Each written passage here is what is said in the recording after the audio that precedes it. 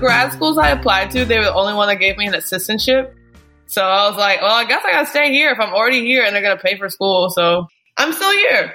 And I just graduated from there after 7 long years. Congratulations. Did you know the whole time that you wanted to do the grad school thing, or was that kind of a relatively recent occurrence?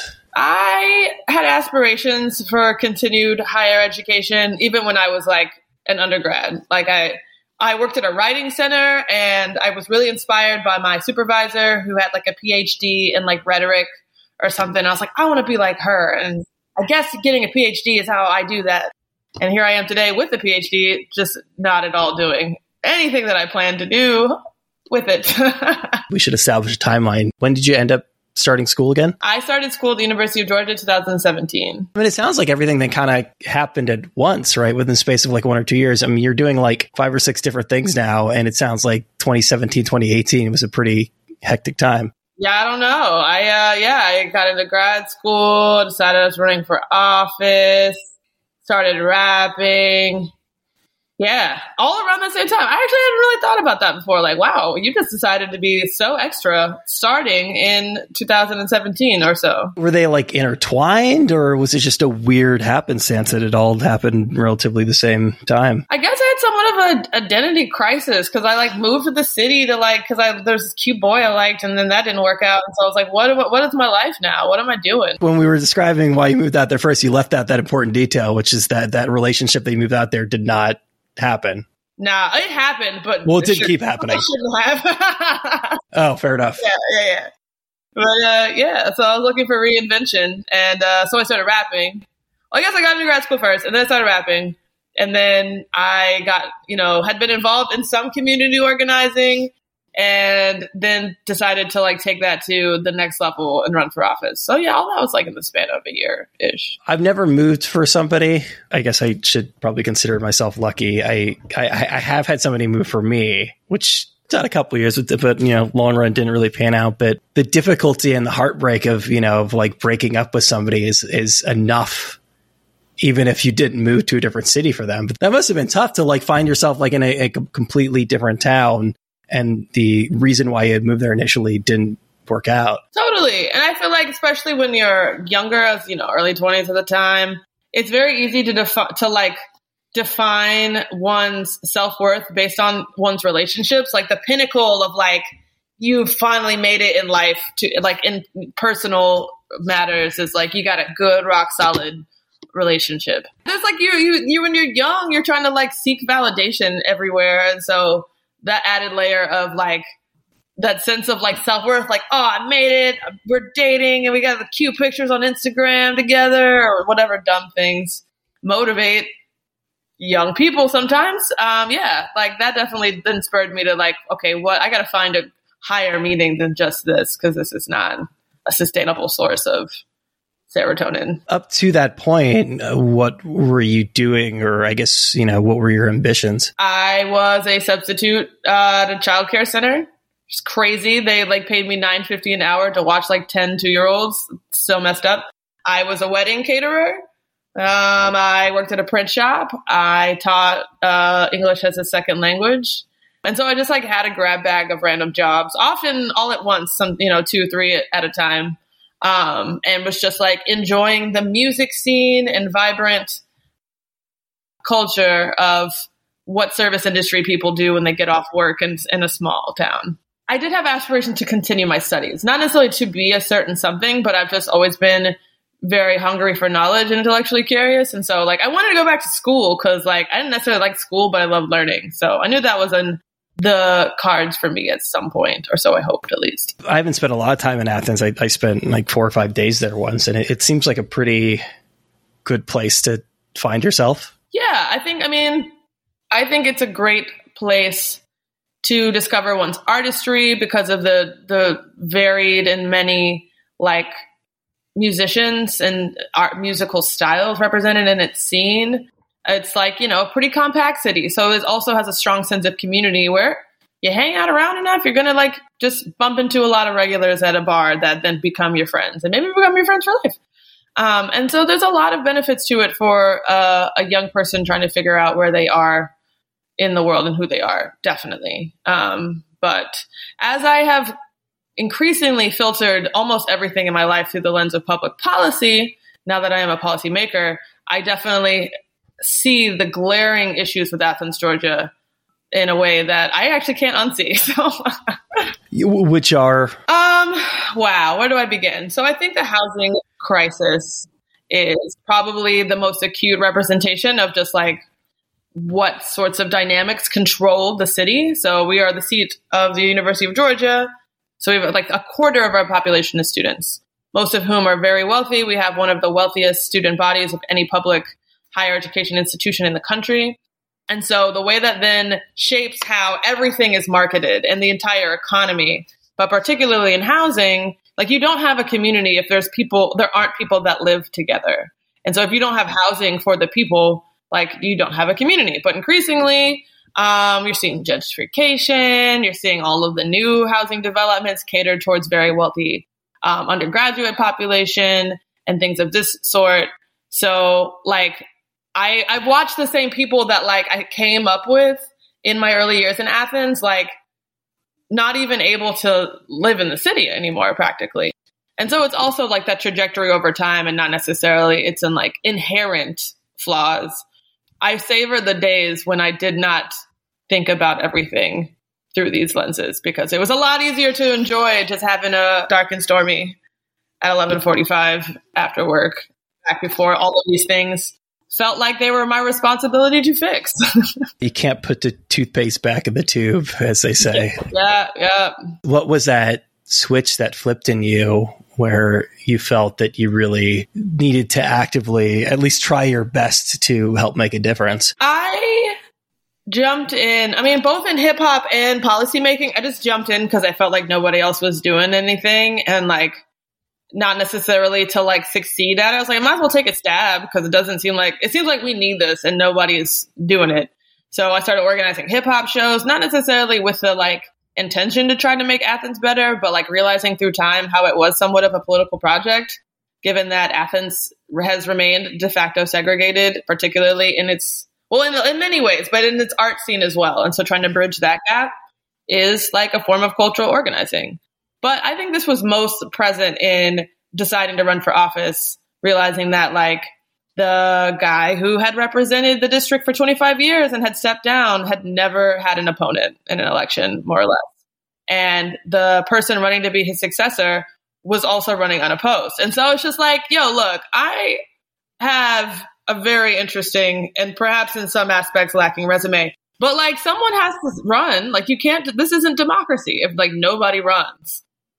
So I just jumped in there and did it. I was like, I do want to make my community better. I don't know if they will choose me or if they should, but it's not democracy if you don't have options. So I'm going to be the person to try this. And now I'm here 4 years later. You say these things like they're inevitable, but I think a lot of people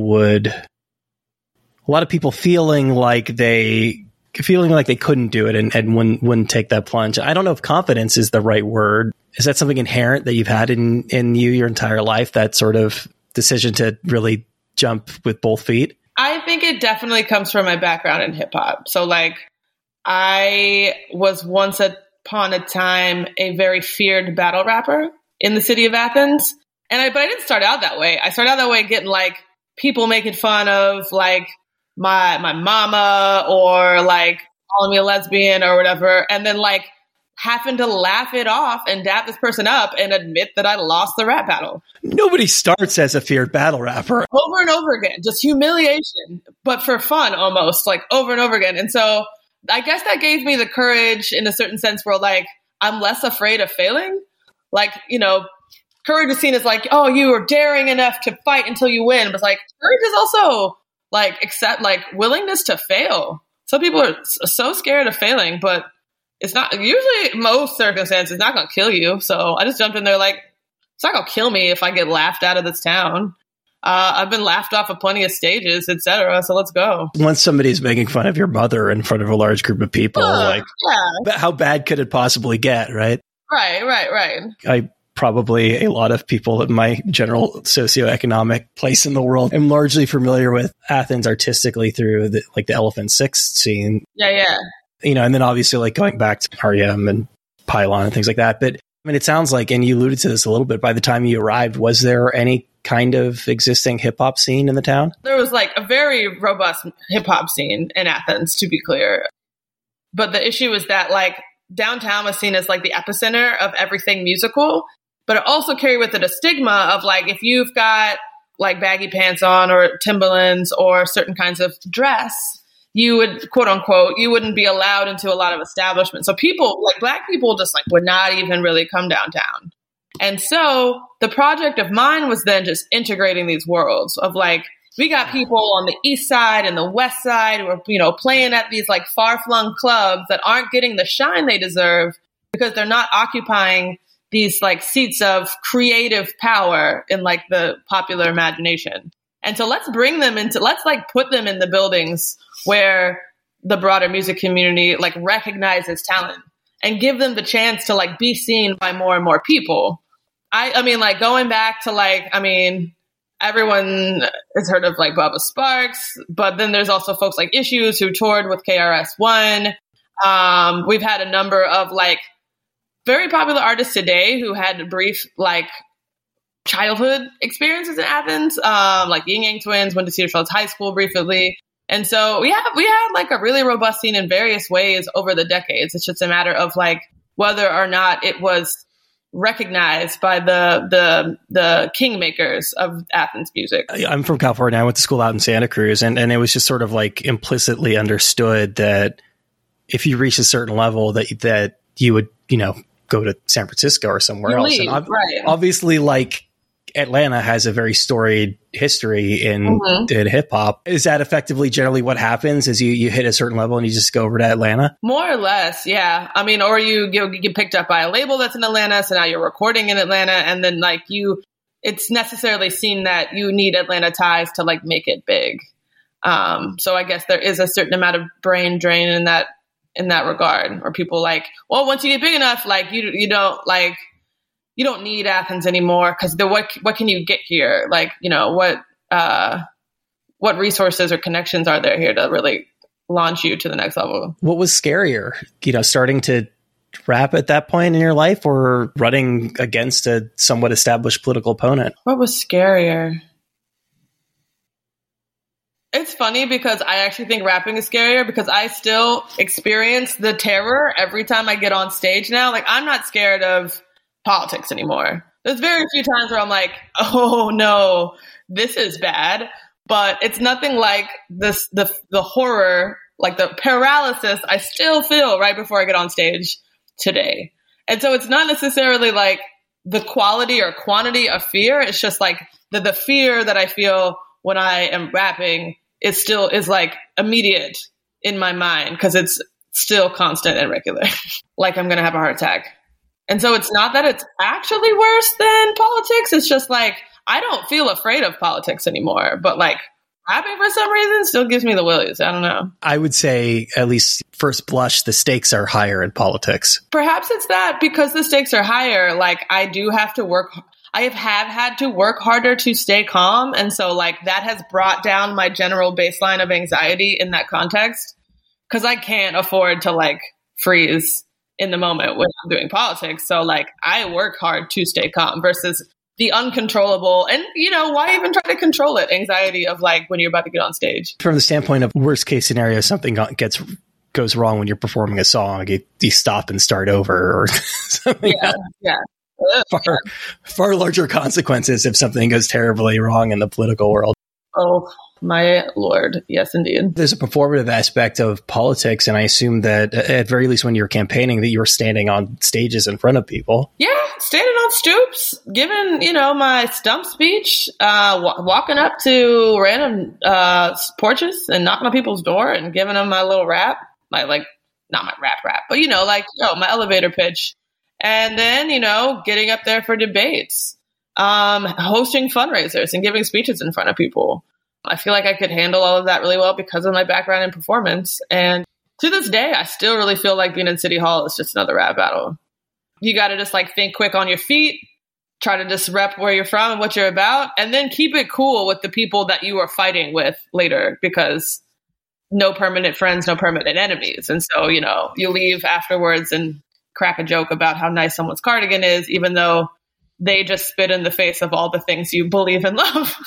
So yeah, it's a very similar skill set, I think, mentally as well as emotionally. I have tried to think of like a good analogy. If it's like, you see like people on opposite sports teams or something, like, screwing around with each other afterwards, or like wrestlers or something, where it's just like, yeah, obviously, again, stakes are really high, but like you have to deal with these people day to day. You do.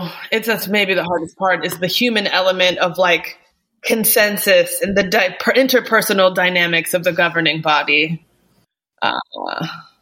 It's unfun. I didn't know until I was reading up on this and reading up on you. I had no idea, and still don't really know what a county commissioner does. Look, I didn't know what a county commissioner did either.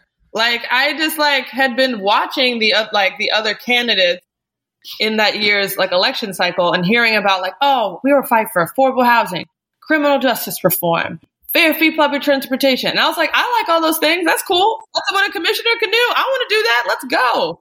I'd never been inside City Hall to like give public comment or anything. And so it was definitely a very steep learning curve.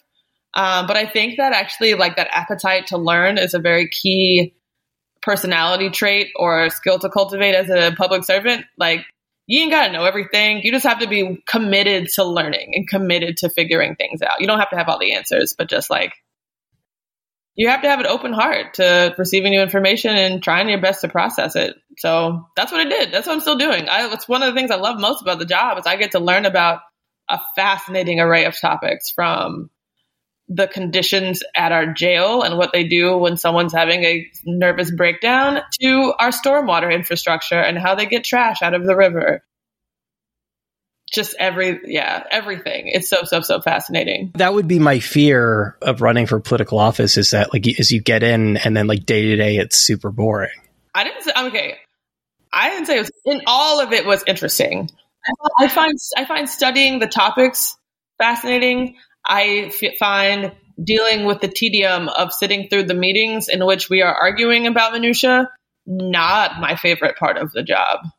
And so, yeah, there's aspects I like. There's aspects I could do without. But it sounds like overall it's been a positive experience. I've certainly learned a lot. I don't even know if I would generally, I'm really hard on myself. So I don't even know if I would generally call it a positive experience, because I definitely would have loved to have done more by this point in my tenure as a commissioner.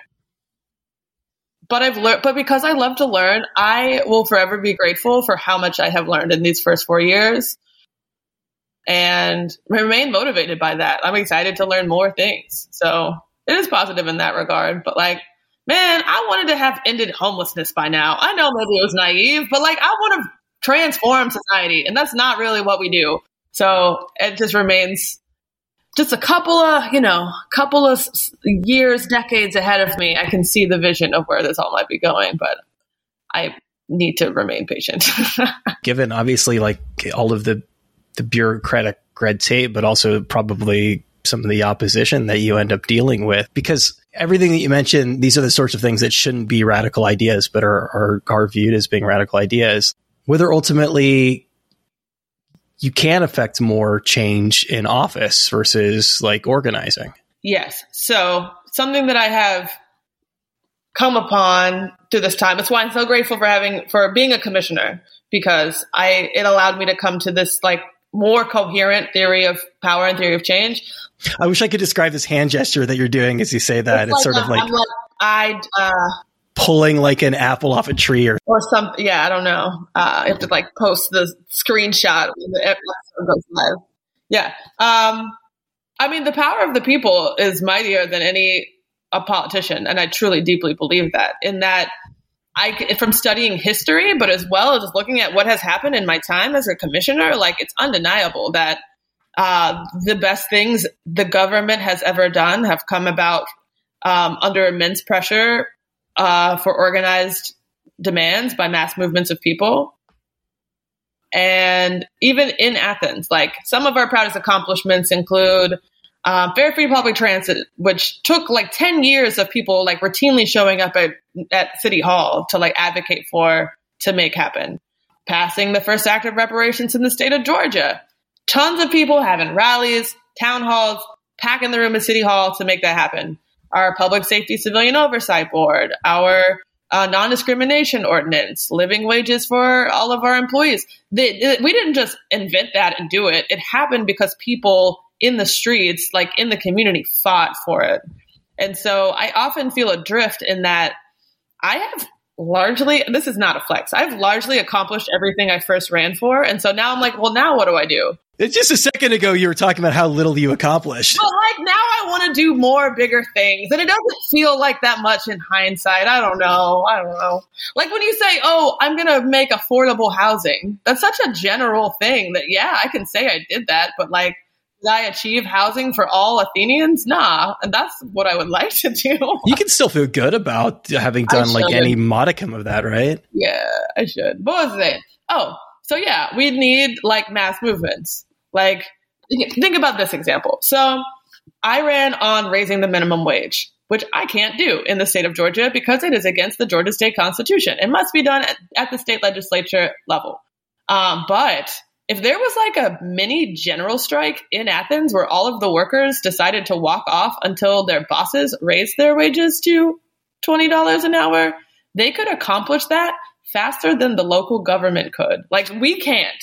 But like literally, if people organized and made that happen, maybe not the whole city, but like in a single workplace, if they organized and fought for that, they could win that for themselves. And I, as their politician, cannot. So like that's an example where it's like if we put pressure in the right places with the right amount of people, that is how anything happens. Yeah. And now I don't know what to do with that because I'm a politician governing. But I also have this strong community organizing itch where it's like, I want to get out there and rile people up to like fight for stuff because we need that. But we've seen bad examples of politicians doing that, like our last president, where riling up one's base can lead to not a good thing. So it's just trying to like parse through, like, what is my role in all this, knowing what I know now about liberation movement history. When you run for office and get elected, does that preclude you from certain aspects of organizing? I don't think so. I do think it is a capacity question, given that like our agendas that we vote on every first Tuesday of the month are like 500 pages long, and we get them like the Friday before that meeting. So things like that where it's just like, I want to be out there knocking doors all the time, but it is not necessarily a sustainable way to go about it. I do regularly like commune with activists and like help them shape campaigns, etc.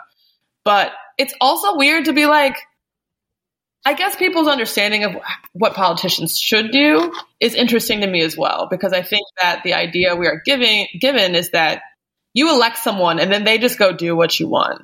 So folks' response of like, why are you out here community organizing? Just go do the thing that people want. Suddenly, like you have a superpower because you're in office. I have a superpower of just like, I should just be able to go and unilaterally do what they think I should, like they want me to do. I was like, I am one vote of 10. And we also deal with a lot of bureaucracy. And it just takes sustained pressure from more than just me. Sure. And it turns out that people don't like it when politicians do things unilaterally. Right. Yeah. And so I just struggle with that a lot where when I come to people and say, yes, let's get organized and let's all go to City Hall and I'll fight for you and we'll fight together. People are like, nah, you go do it. And I don't think that works. I don't believe in that at these days. So that is my struggle oftentimes. I think the main struggle when it comes to that action is how frustrating it can be, and how often it just feels like you're out there all the time, and that the needle isn't being moved. I don't know anybody at this point over the last years who isn't undergoing like some sort of existential crisis. That's helpful to remember. I think I have been having one lately, but it's helpful to know that it is not just me. Most people, I find, have actually gone through some sort of personal transformation, for better or worse, these last 2 years. So I'm not alone in that. What is your personal existential crisis? So as I come to see the incompatibilities of being a politician and being a community organizer, while not total, but like they are not, it's not a, the Venn diagram is not a circle. I feel a pull. I feel my capacity is strained, and I really wish sometimes I could just dedicate myself to one or the other. But I just love doing so many things. I just can't. I don't know. I don't know what to do. You're talking about, I can't really do the organizing thing because I'm so busy with the county commissioner job. But it's like, yeah, we're kind of only scratching the surface on the things that you do. I guess so. The initial impetus for this conversation is the music. You've got certain people I look at the aggregate of what they do, and I can't wrap my brain around how they find time to do any of those things. Yeah, I feel like I'm blessed with a nightmare of options of choices. It's a beautiful thing and a terrifying and terrible thing. I'm very blessed that I get to do a lot of cool stuff, but it is an existential crisis of like, which one is going to help the world more? And maybe I should do that, but which one makes me happiest? And maybe I should just go do that. Or like, I enjoy a little bit of the chaos, a little bit of the variety and like the challenge. And so, yeah, I just like, think that I also feel external pressure to figure out like my lane, because not many people do this many different random things. So that is perhaps my existential crisis. An embarrassment of riches, it sounds like. Embarrassment of riches. I knew there was an actual term for it, but I was like, that's like a very unconsciously pessimistic version of that you made up. No, that sounds worse. Yeah. A nightmare of opportunities. That's like a murder of crows. Yeah. How did Bellringer end up gelling? So I started writing it shortly after my first album came out, and just in bits and pieces, a lot of it just in my head in the car, driving to play different shows. And then it really started popping off, 2020 for some reason or another. I just had a lot of time to myself to like not be constantly on the road playing shows, to just like be quiet with my thoughts. But also there was like so many things to process, obviously. And so in the quiet, being able to like really sit with a lot of my feelings that I hadn't been dealing with, and like actually churning those through like the gears of songwriting to make the sausage. But then also like watching workers get thrown under the bus in the name of, the stock market. I mean, people kneeling in the streets surrounded by tear gas. Like, what do I make of all of this? But starting to get, my own role in the uprising of 2020, emerging as somewhat of a de facto leader on accident. I started getting death threats and things like that. And so like trying to process the toll that it had on my mental health, grasping with the reality of like my position and that this means this. This is a thing. The volume of information and change that that we all experienced during that time. I was just like writing. And then sort of, I think, oh yeah, I was going to have a baby. I was like, oh yeah, I'm having a baby. And so I was like, I got to get this done before I have a baby, because I hear that's difficult to do. Like an infant. I haven't heard that. That's interesting. Challenging? Yeah, I don't know. So they say. So yeah, I had a hard deadline, like finish this album. And I think I literally, like, we shipped it off to get mixed like a month, 3 weeks before I was due.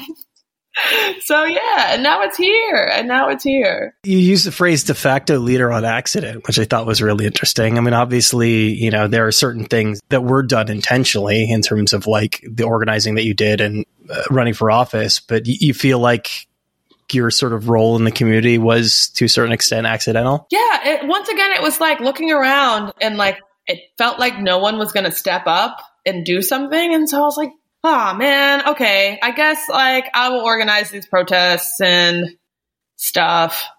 And also I think people needed, and particularly like not just among activists, like politicians, like standing with the very radical demands being made in the streets. Like no one else is going to like hear these folks. Like, I guess I have to be the person standing with you all on the like elected side of things, because no one else was like about that life. And so I didn't want it to be me, but it had to be again. And so I looking back, I wish it hadn't been me, but here we are. It happened. And like good things came out of it. It's just like, it changed things forever. So death threats are like the obvious answer, but why do you wish it hadn't been you? The fracturing among the activist community, given like the trauma and stress we were all under during that time. Like I lost friendships. Yeah. And like things like that. Like I hate that. Death threats obviously, but, the emotional toll on myself of just like going out to every single one of these protests and knowing that if anything happened to anyone, I would feel guilt for the rest of my life. And like, I think some of that weight still stays with me, though that threat has passed. I don't want that. I don't want that. I don't want that. And I just think it's better when the people really lead politicians.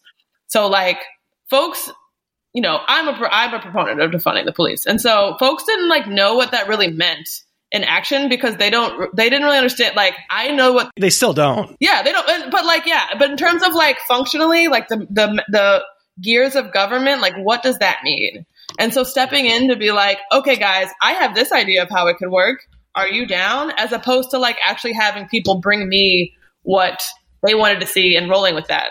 You know, it's sort of like backwards. Like things like that make me uncomfortable, where I step into like movement, work, liberation spaces with ideas, but like I'm the politician. I'm supposed to be listening to people. And so I just struggle with that a lot to this day, and definitely like wish that had been I wish that would have played out differently during the uprising, perhaps. I do always dream of an ideal world. So having a kid was, you know, like a literal deadline as you described it. But beyond that, is there, you know, especially with the confluence of things, you know, that are happening, I mean, not just COVID, obviously like George Floyd and everything else. Is there a way in which like, you know, bringing a life into this world is also a motivating factor? It is, certainly.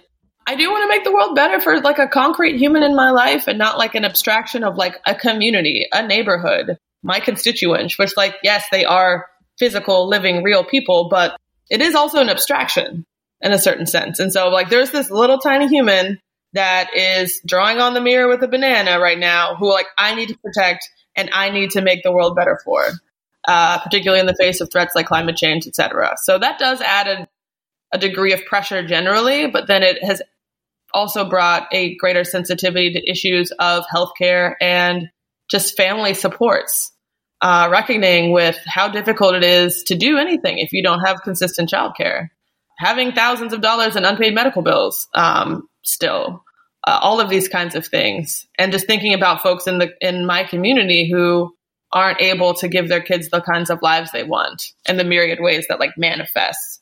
Yeah. So there's like a policy shift in focus as well with that. But yeah, the stakes are higher because like this person who did not choose to be here, I chose for him to be here, is now going to have to like live the consequences of my public policy. And so it feels a little more tense. I like the banana thing because I saw you tweet about that too. And I think it's funny. I think a part of getting older and, you know, like being more mature is the recognition that obviously you can't do everything. I interview a lot of musicians. I was talking to a jazz musician earlier this week, and, you know, I was saying at a certain point, you have to accept the fact that no song is going to sound like it sounds in your head. Oh, do I have to accept it though? Sometimes you got to let the kid draw on the mirror with the banana.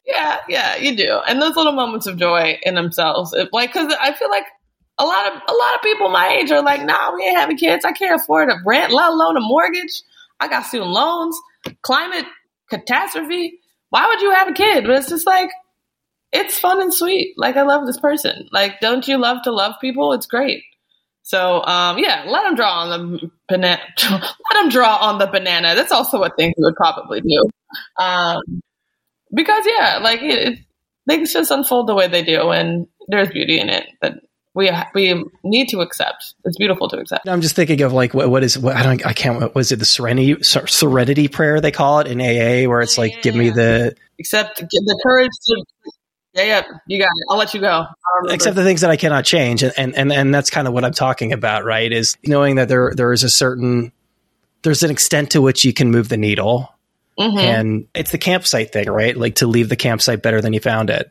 Yeah, absolutely. And I think one thing that saves my sanity often is having seen examples of how a small act can ripple out into something somewhat momentous. So, like when I first ran for office, I had a friend who just got fired from her movie theater job. And I was like, hey, you want to be my campaign manager? And she was. And she went from doing that to being, I would argue, one of the best labor organizers in the state of Georgia, because she had like a foothold to like get some campaign experience and then go just do movement work full time. And you never know when something like that might happen, where like the person you help support in becoming an organizer becomes like the face of the movement, or that single email you send turns into a project that like funnels millions of dollars into affordable housing in your neighborhood. You don't know. You just don't know. And I find a lot of energy in those kinds of daydreams of like where things might go. You never know what seeds you plant will grow and bloom, but like appreciation for watering every single one, because that's how you get something beautiful whose shade you can sit in. It's slightly depressing and kind of maddening to think about how many people there are out there who just like haven't been given that initial chance. Yeah. You just never ever had that chance. Yeah. Yeah. And so I think that I cannot despair. It is helpful to like maintain that righteous anger, but like the sheer scale of the crises, the sheer number of people and suffering can daunt in a way that is not helpful to think about sometimes. Yeah. And so like, yeah, there's absolutely so many millions of people who have never been given that chance. And it's important to meditate on that and center one's like work around that truth. But I try not to get stuck there too much because I'm already kind of pessimistic. It's it's easy for me to just have a doom spiral. So it's better to just try to like have a lot of gratitude and have a lot of grounding and focus. So I was watching a little bit of the conversation you had with Zoom. I'm sure you've had many conversations, but the Zoom conversation you had with Angela Davis, who again was a professor at my alma mater, but unfortunately nice. At Santa Cruz. Yeah. But unfortunately, like could not get into those classes, were always full. I mean, I was listening to her speak like very matter of factly about being in prison, about not just being in prison, but like about, I don't think I knew this, just about how realistic a possibility like the death penalty was, which is horrifying. I bring it up because speaking of this conversation of not despairing, I mean, to hear somebody like that who has been through what she's been through, to speak about it so matter of factly, and the fact that ultimately it wasn't a deterrent. It's like I had kind of a shit week, and you know, you were asking before we started recording, couldn't think of anything particularly good that had happened this week. I wasn't in prison. Yeah, period. And so like she gives me so much hope because she's been an anti-prison activist for like 50 years. And if she's still out there riding in the back of a pickup truck at a longshoresman strike where they're shutting down the entire ports coast and the West Coast, like 50 years later, and she's been in jail.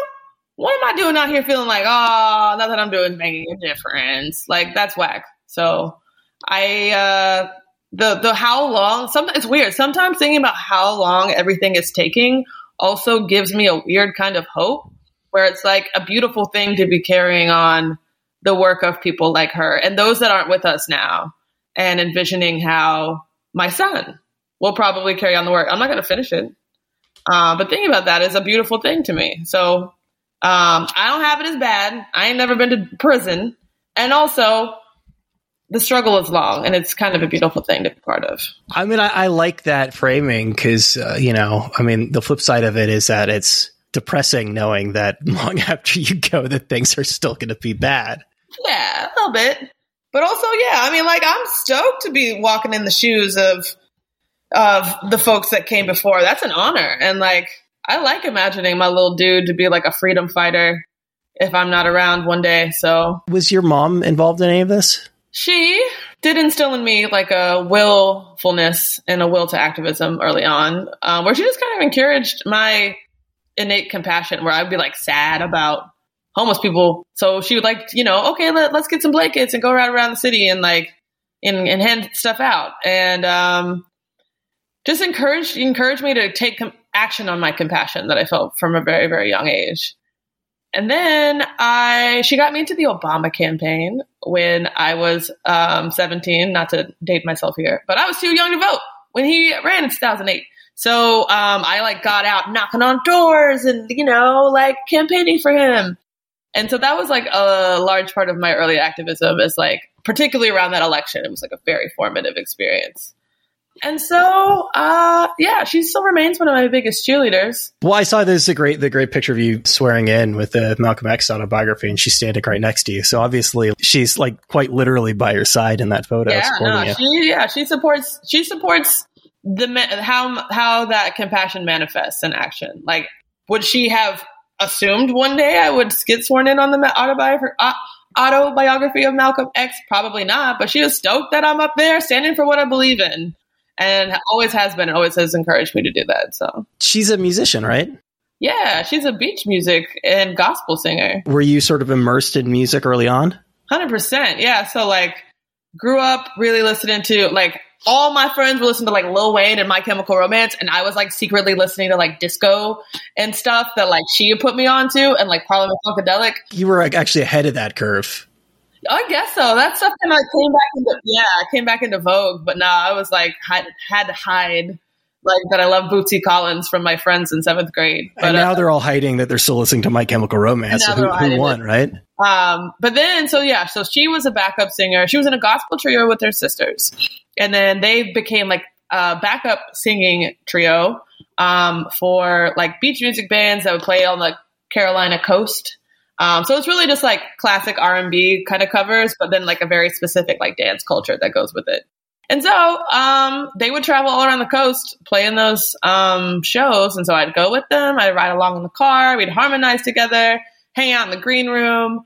And so that was very formative in terms of my like musical aesthetic, as well as like, I guess, my shower singing that I have cultivated ever since. I'm always fascinated by musicians who are children of musicians, and whether I'm a journalist by trade. I don't know if like my kid got into it, like how supportive of that to be, but also how like pragmatic and realistic to be about how difficult it is, and try to sort of like dissuade them from that life. I've not yet thought of that. In fact, I have thought of the opposite, where like I suspect that I have this weird fear that my kid is going to be like, I was raised by these radical extremist socialists. And so that's why I am running as Donald Trump Jr.'s running mate or whatever. Like Candace Owens, baby. Yeah, I can accept that. I'm pretty sure I can live with that. I'll probably be really sad. But like the one thing I will be sad about is if he doesn't love music.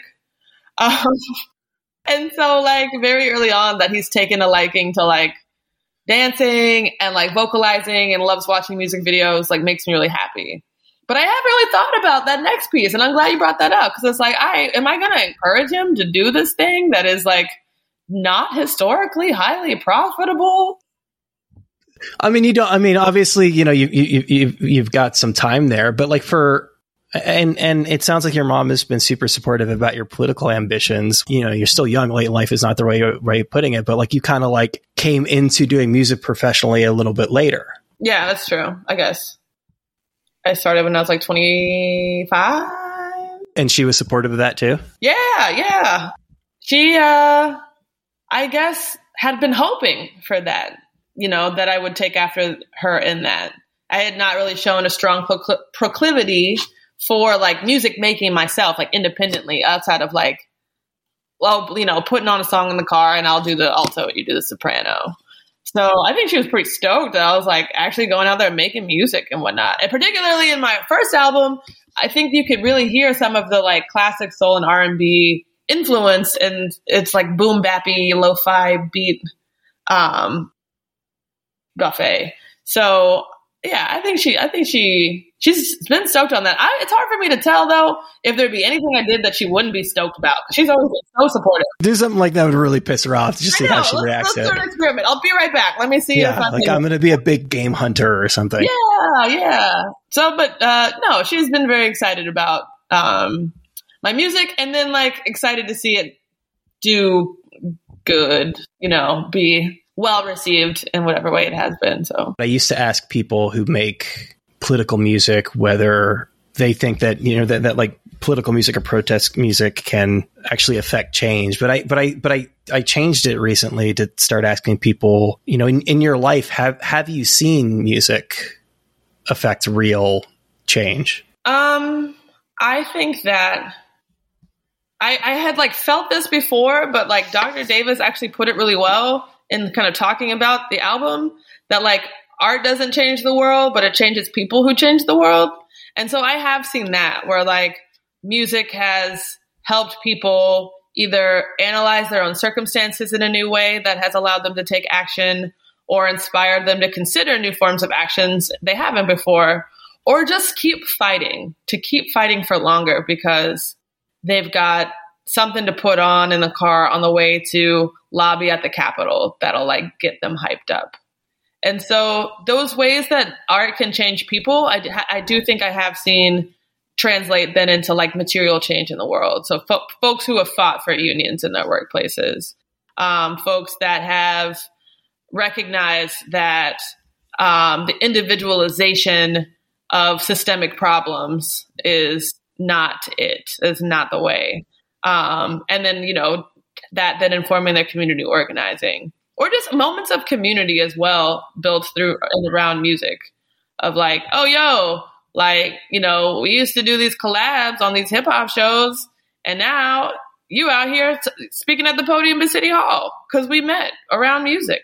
Yeah, art doesn't change the world, but art does change people, and that's powerful. That second part especially is something that dawned on me lately. I was having a conversation with I had Wayne Kramer on the show, and he's like a musician and has been a prison abolitionist for decades and decades, having gone through the system himself. And that was effectively his take on it, was the power of music is that it puts all those people in the same place at the same time. Yeah. And then that's ground zero for change to actually start.